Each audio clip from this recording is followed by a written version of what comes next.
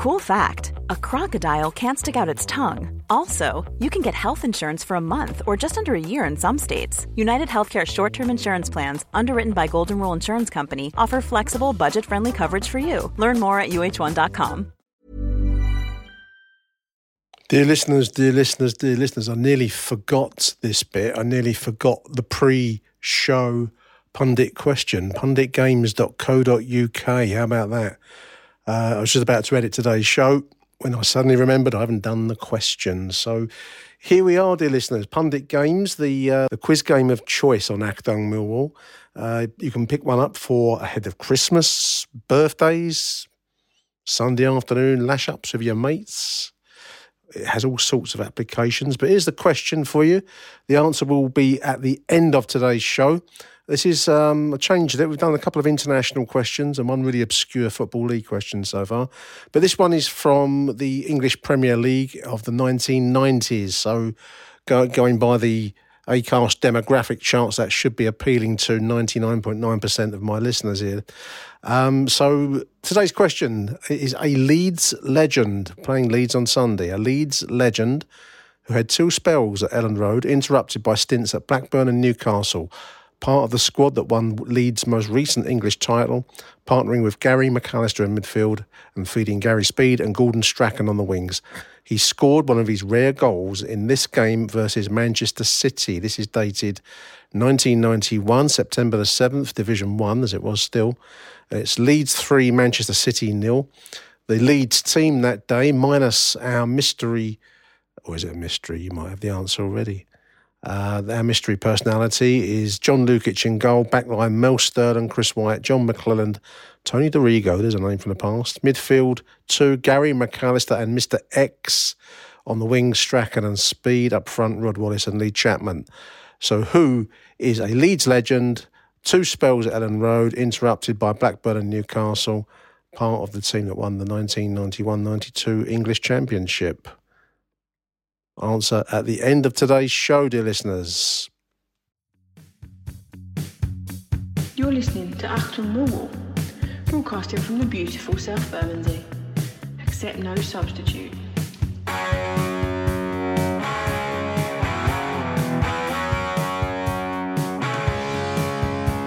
Hello, dear listeners. Welcome back to Achtung Millwall, the number one Millwall podcast. My name is Nick Hart.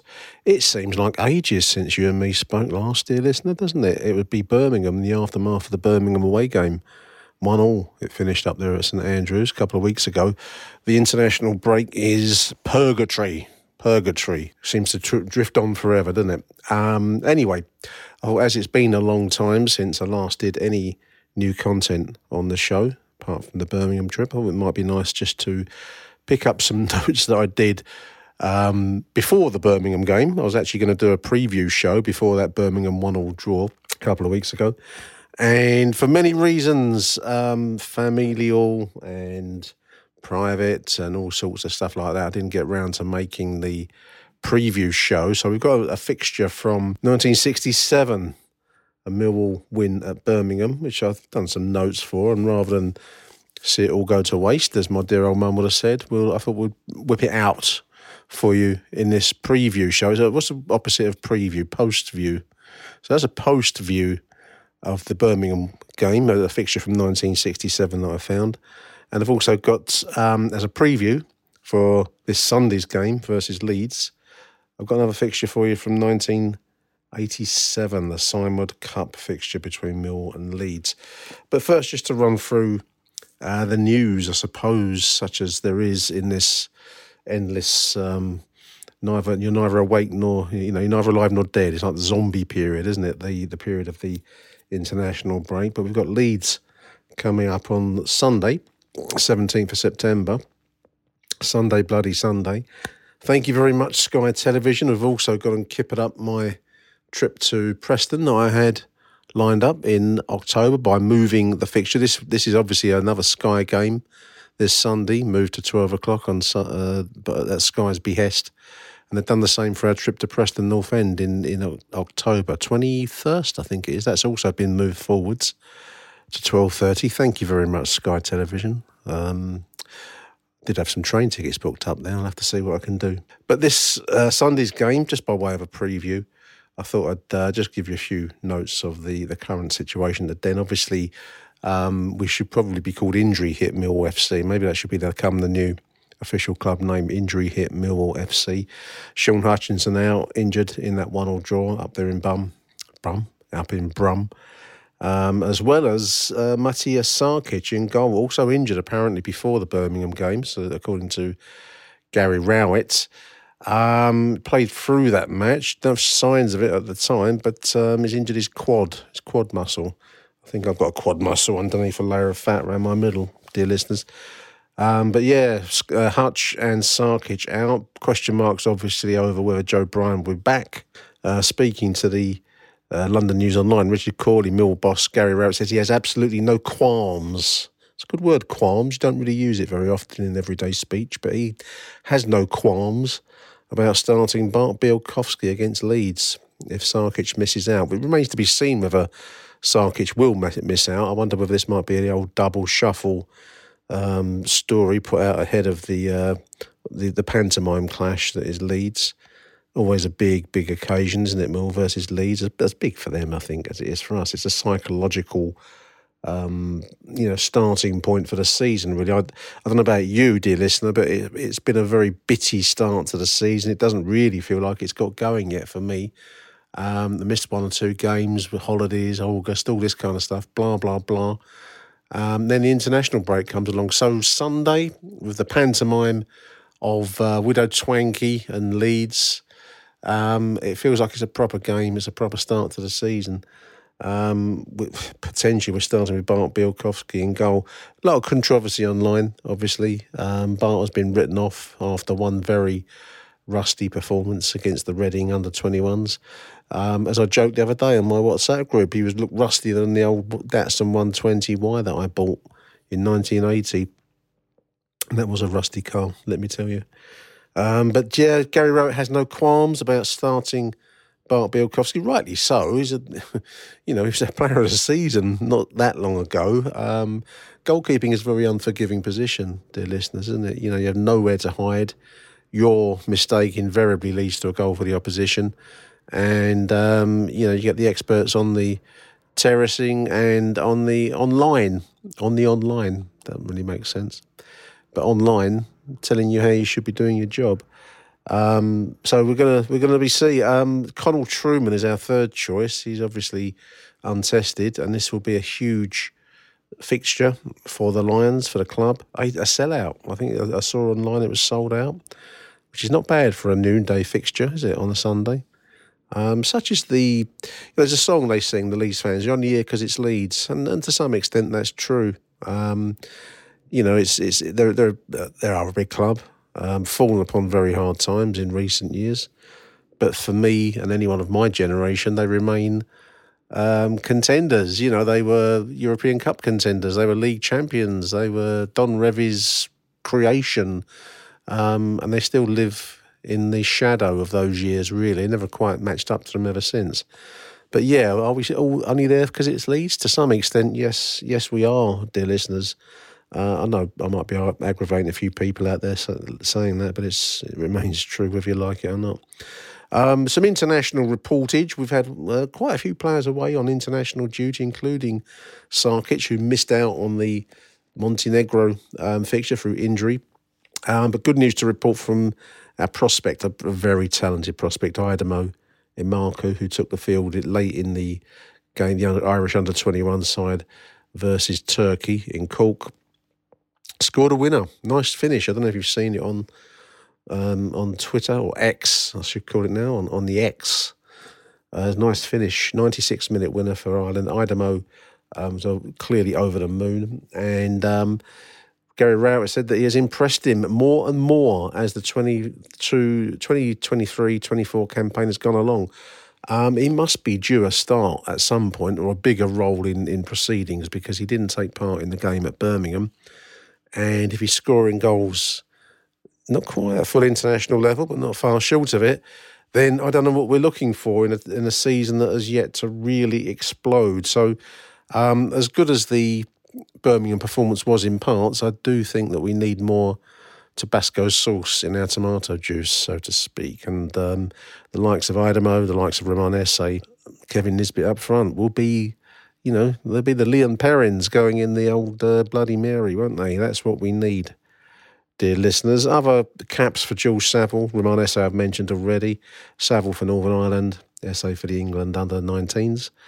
Tom Bradshaw took the field for Wales, and Brooke Norton-Cuffy and Kevin Nisbet run unused substitutes. Norton-Cuffy, is he English? I believe he is English. So I imagine he's one of the England feeder sides, the under-21s or under-19s.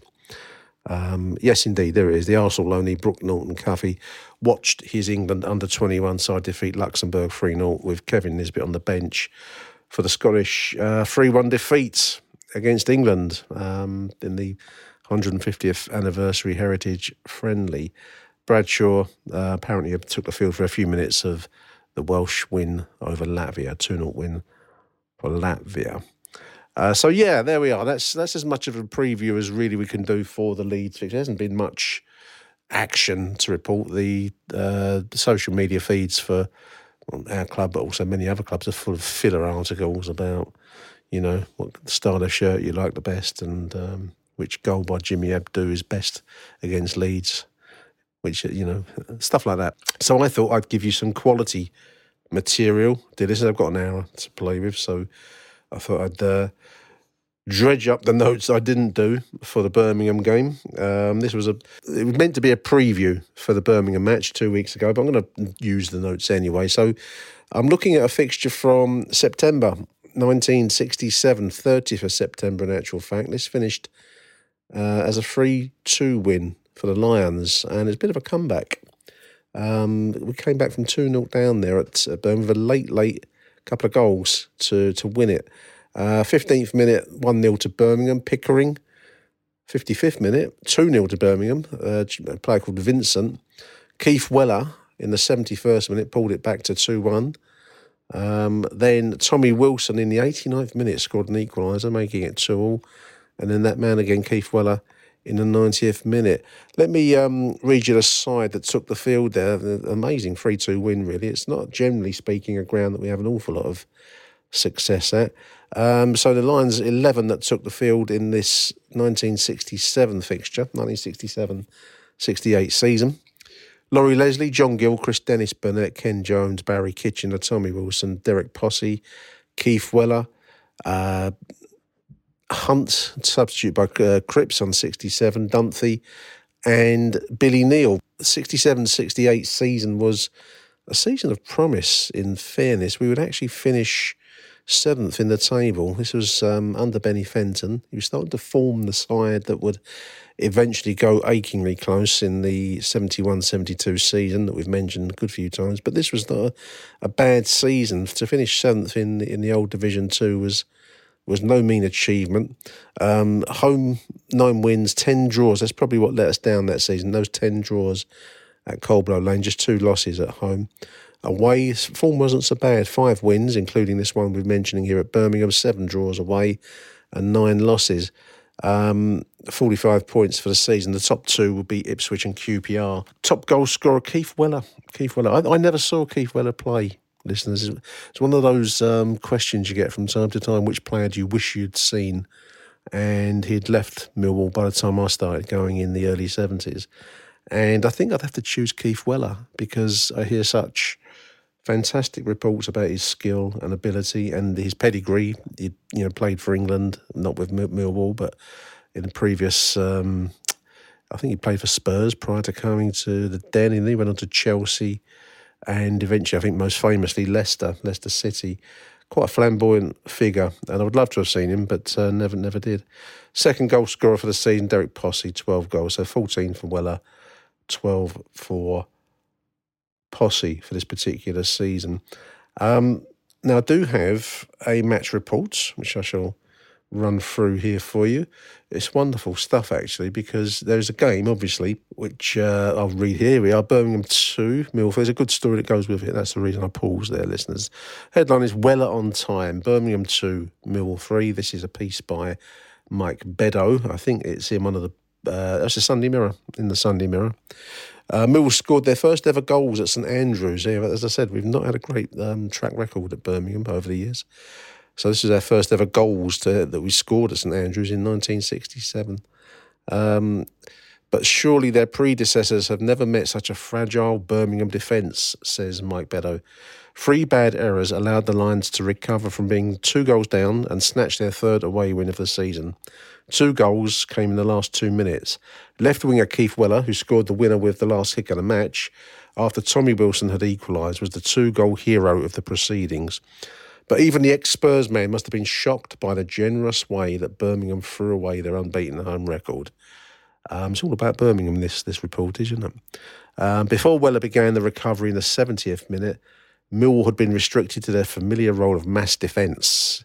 But Benny Fenton did have a bit of a reputation of being a defensive manager. Similarly to, I suppose, in the modern era, you might talk about Jose Mourinho in a similar style. I know I'm going to get some screams of anguish when I put Benny Fenton and Jose Mourinho in the same sentence, but there we are. Same kind of approach. Their philosophy was the same, shall we say. The report continues, yet for all the resolution of Dennis Burnett, John Gilchrist and Tommy Wilson, Millwall could not contain a Birmingham attack, which had scored 19 goals in 6 home games. Fred Pickering and John Vincent had put Birmingham 2 up in 52 minutes. And then they looked set for more goals, he says. Mill barely raised a shot, although Bobby Hunt, substituted by Harry Cripps in the 67th minute, had a first-minute header kicked off the line. So there we are, 2-0 down as late as the 71st minute of this particular fixture. We then stage a comeback, 2-1 on 71 via Keith Weller. Wilson equalises in the 89th minute, and then we nick it at the death of the match, 3-2. That must have been a very satisfying away win. It's certainly be very welcome to see something like it. But one thing that did make me laugh, I mean, there's a football report, there's a good football match there, but as was the flavour of the time, you talk about the mid-60s now, Summer of Love. Not in Birmingham, though. No Summer of Love in Birmingham, dear listeners.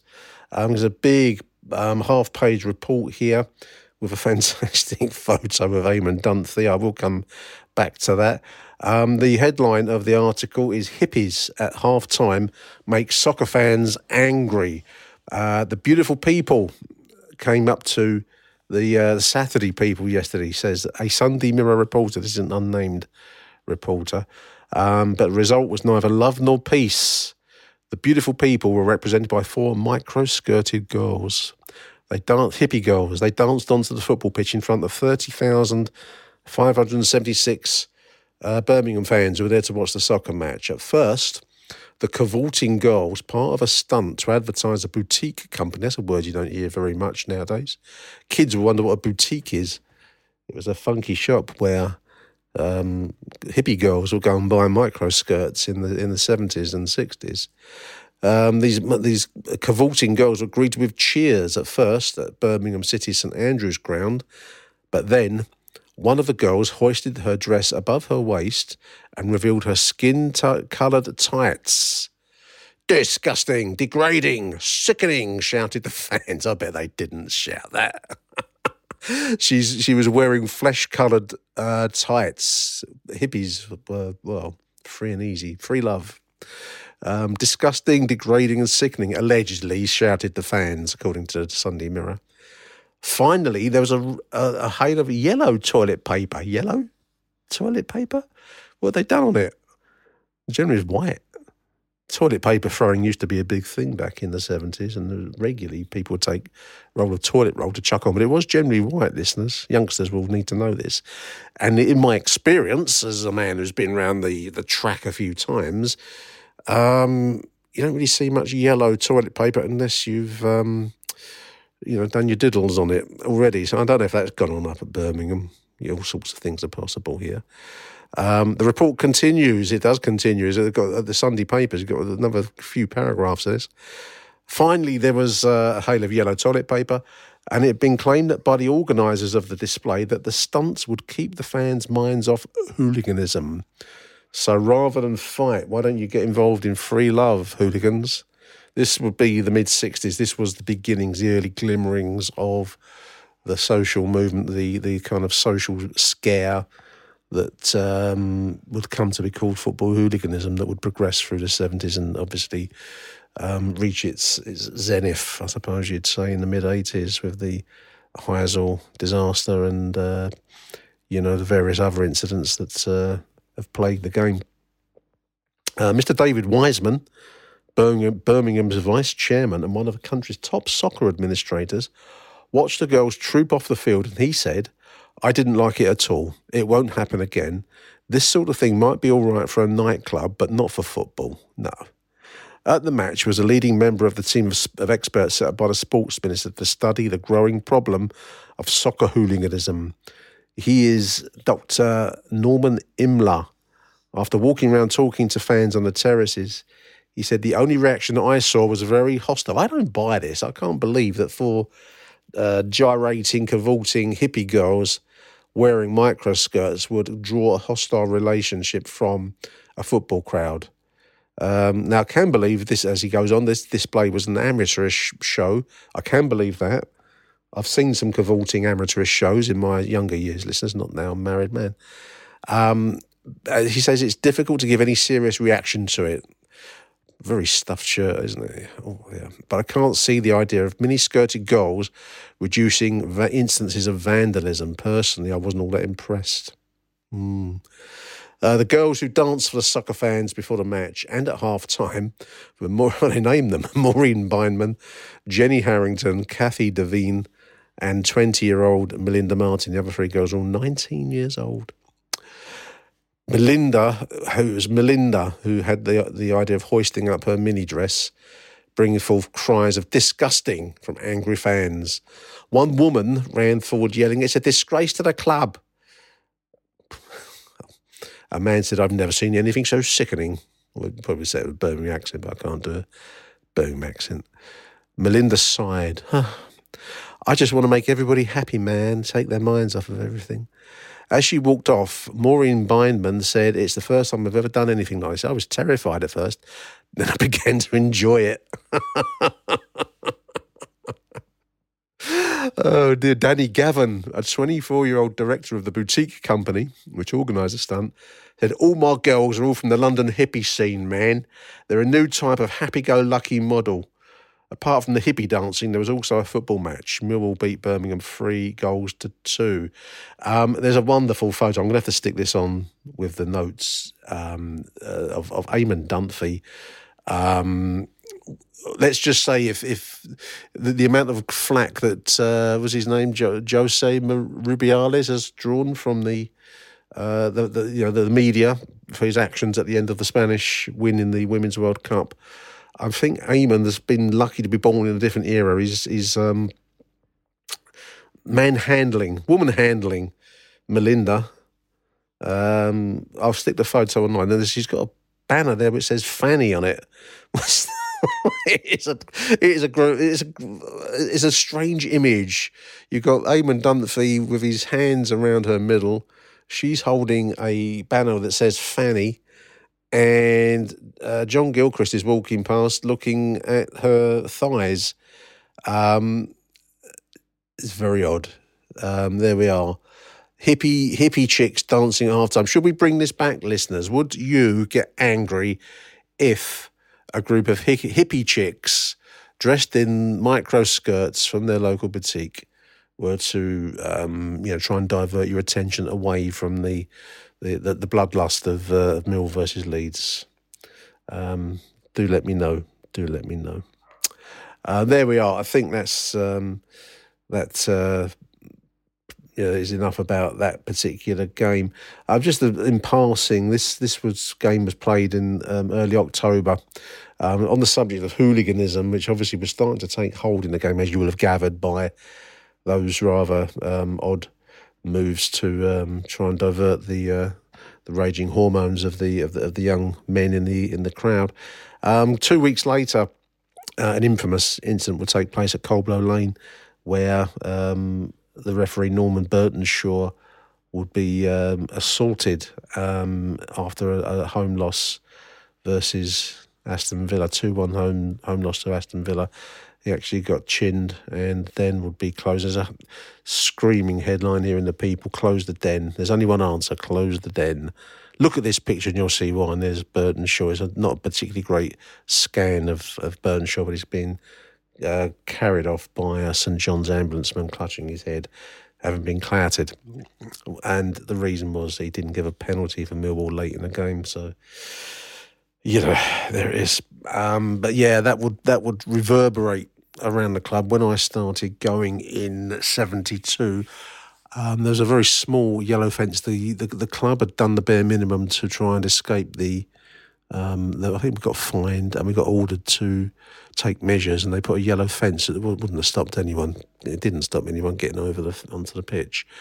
But it was the first in a series of incidents across the late 60s, early 70s, mid-70s, culminating in the 80s, that would shake the very foundations of football. But that occurred 2 weeks after this particular fixture, the 3-2 win away at Birmingham. I just love that story about the hippie chicks, and I'm going to stick this photo of Eamon Dunphy online. Incidentally, just a bit of social comment. There's a part of the page on where the hippie story is also occupied by the great Universal Catalogues advert, Autumn Fashions, as recommended by Norman Hartnell, who was dresser to the Queen. This is something you just don't see anymore. I suppose online has replaced the idea of catalogue shopping. You could, it's like a credit, I suppose, to explain it to youngsters. You'd get a big, thick magazine full of consumer goods. Yeah, you name it, everything was in there. I used to love looking through catalogues as a kid. Games, toys, clothes, domestic goods, tools, anything, absolutely, literally anything. And you could spread the cost as a credit arrangement. And Great Universal, one of the players in that particular market. Littlewoods were also players in the game, and I suppose the Argos catalogue was a kind of a development of that in the 70s and then especially in the 80s. But just one of those things. Like I've said a few times doing this show, your life becomes history at some point. This will happen to you, young listener. And I'm talking to you young listener, as hip and as happening as the internet is right now, the point will come where your hip and happening will seem as stale as my talk here about the Great Universal Catalogue and the hippie chicks. It will seem like a different world. Front page, should we do the front page before I close on this? Why not?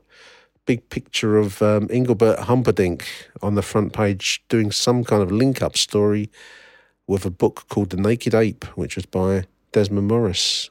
And I think it sought to explain human behaviour in terms of the ape world from which we spring. And I don't know what Engelbert Humperdinck has to do with that, but they've linked The Naked Ape with Engelbert, who was a sex symbol, and there's some girls sitting at his knees screaming. Maybe that's the mating kind of rituals of young girls at that time. I don't know. Anyway, that's the front page of the Sunday Mirror. What's Engelbert got to do with the naked ape? Is the headline. Achtung, Millwall. So I'm going to move along. That was my opposite of preview, post view for Birmingham. A little bit of history there for you listeners. Hope you enjoyed that. Now, as I said already, our game against Leeds is the next fixture, and I'm trying to find a fixture that matched it date-wise. You can't find it, so I've given up on that idea. I've matched one, just caught my eye, it caught my interest. It's a strange little competition from 1987, the 8th of December, Millwall 2, Leeds United 0 in the Simod Cup, second round game played at Coldborough Lane in front of just 5,034. The Simod Cup was also known as the Full Members Cup, which was a cup set up for the top two divisions in the aftermath of the loss of European football, which occurred in the aftermath of a lot of aftermaths there. In the wake, let's go with that, it's in the wake of the Heysel Stadium disaster, Liverpool fans killing 50 Italian fans from Juventus in the European Cup final. I don't know if we were banned. I think we voluntarily took a ban, didn't we? Can't remember which way round it went now. But for one reason or another, English clubs were not able to play in European competition for about 5 years at the end of the late 80s. And by way of some form of recompense, the Simod Cup, the Full Members Cup, was set up for the top two divisions as an alternative method of winning some silverware and playing at Wembley. There's still an echo of it in that the bottom two divisions got the Associate Members Cup, which we would get to the final of in is it 1998? 1999, Millwall made the Auto Windscreen Shield Cup, which is the sponsored name of the bottom two division tournament, which hung on. That one clings on now. The Football League trophy clings on now, even though they're using it as a kind of, under-21s workout for the big clubs. That still clings on. The Associate Members Cup died, I believe it was in the 90s. I haven't checked that, so take that with a pinch of salt, listeners. But anyway, the 87-88 Full Members Cup, known as the Simod Cup, after the Italian sportswear company, which still exists apparently. I was looking just out of curiosity because I haven't seen the word Simod since the sponsored competition back in the 80s, and I haven't seen it around. Have you ever worn Simod, dear listener? I haven't. And apparently it still exists, but it doesn't seem to be particularly active, so I don't know if it's gone into some kind of comatose state. But the competition itself would be won by Reading in a final played at Wembley versus Luton Town. That was played the 27th of March 1988. This particular fixture I'm mentioning here was a 2-0 win for the Lions over Leeds. We would then go out in the third round, the next round again, with a 3-2 home loss versus Norwich City. The previous round had seen an infamous fixture, which was the away game at Upton Park against West Ham. I will mention, I'm just looking through the match reports here. I've got to talk about the game that I've actually found here. There's not a huge amount of reportage from this win. The Mill team, just to dig out the side that took the field against Leeds this particular game. Then we'll come on to the match report. Brian Horn in goal. Across the back line, we've got Dennis Salman, Alan Walker. Remember him? I didn't mind him. He used to get slaughtered by people on the halfway line, Walker. He was substituted by Steve Wood in the 85th minute. Alan McCleary, Nicky Coleman. Now, I set this team up in a 4-3-3. It might have been 4-4-2. I don't know. But anyway, I've got 4-3-3. I've got Keith Stevens in midfield, Terry Hurlock, Les Briley. It might have been a 4-4-2. It might have pulled Jules Lawrence back onto the wing. I don't know. Might have pulled Carter back onto the wing. But up front, we've got Jules Lawrence, Teddy Sheringham, and Jimmy Carter. Jules Lawrence replaced by Darren Morgan in the 37th minute.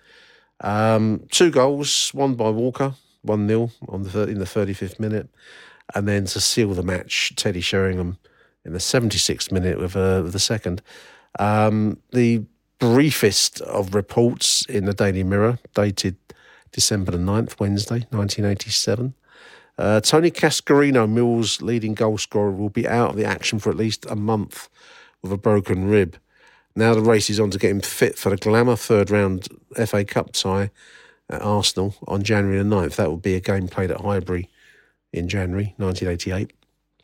But Mill didn't miss him last night as they beat Leeds 2-0 in the second round of the Simod Cup at the Den, with goals from Alan Walker and Teddy Sheringham, as we've mentioned already.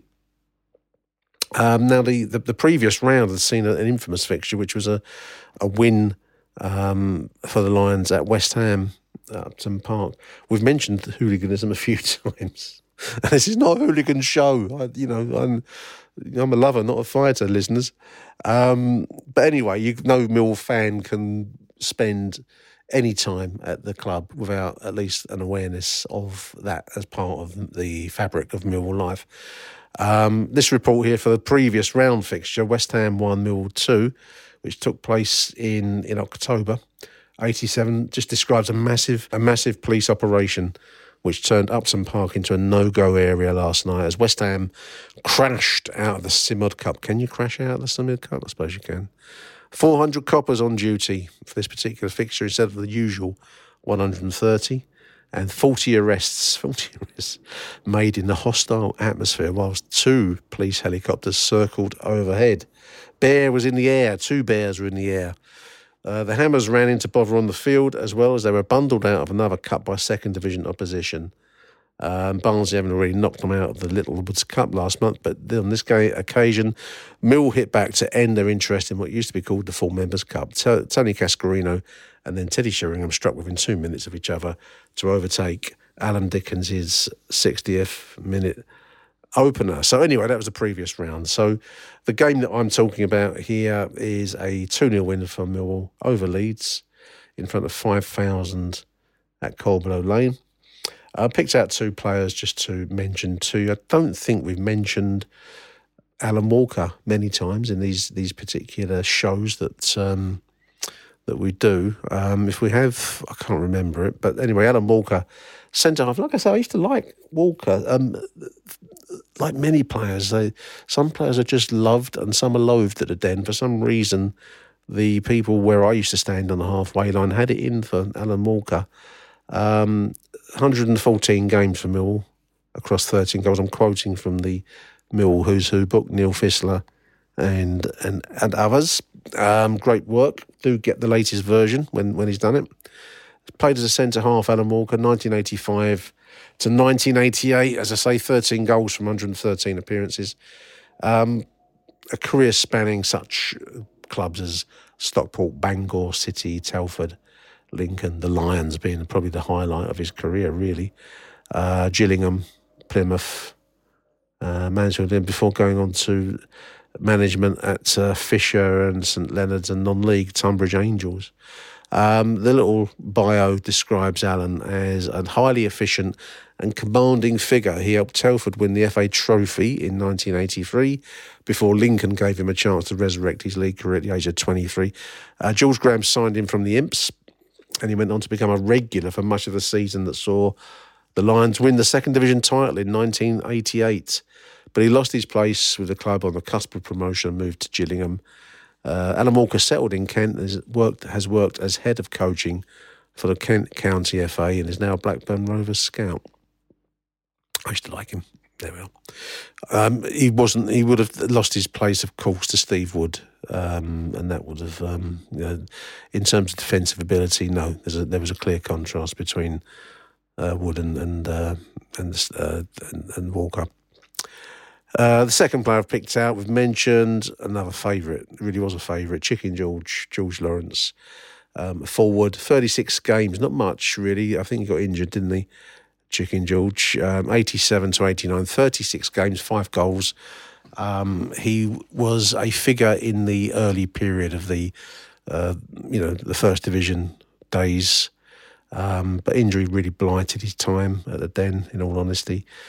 Born in London in 1962, his career took in Southampton, where he's most famous, I think, Oxford, Southampton again, Millwall, and then on to Bournemouth, and finished football and then non-league. Hibernian, played for Hibs in Scotland in 1993, finishing Rushton and Diamonds. There's a name that's disappeared, 1997, and Houso in 1998.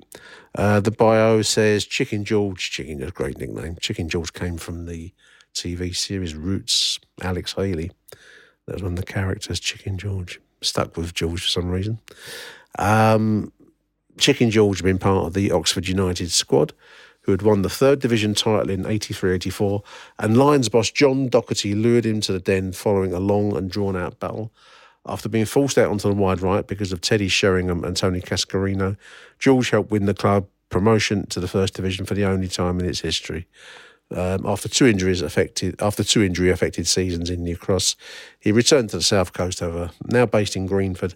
George has been a player's agent and he's worked in the container business and driven buses. So there we are. Players back then had a different life, finished driving a bus.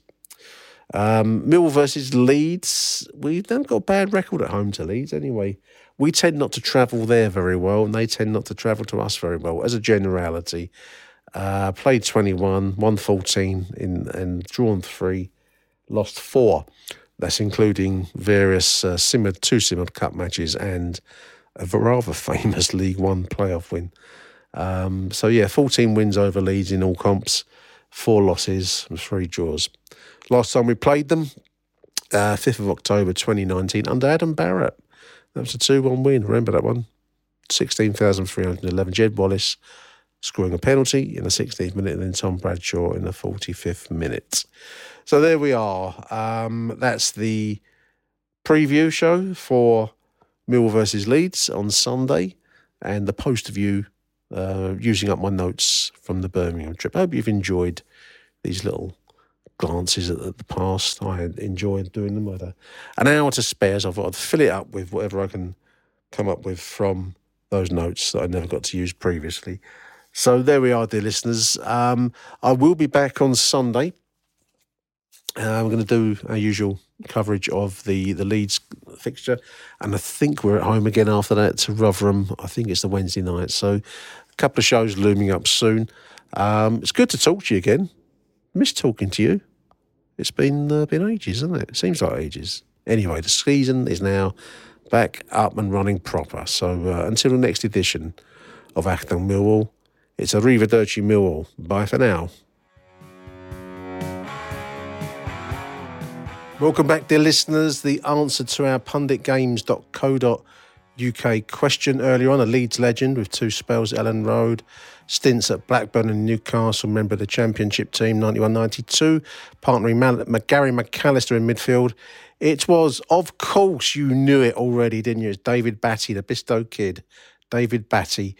The question from punditgames.co.uk. Do visit the website. It's a great football-based quiz game. Christmas looms. Get on it, dear listeners. Get on it.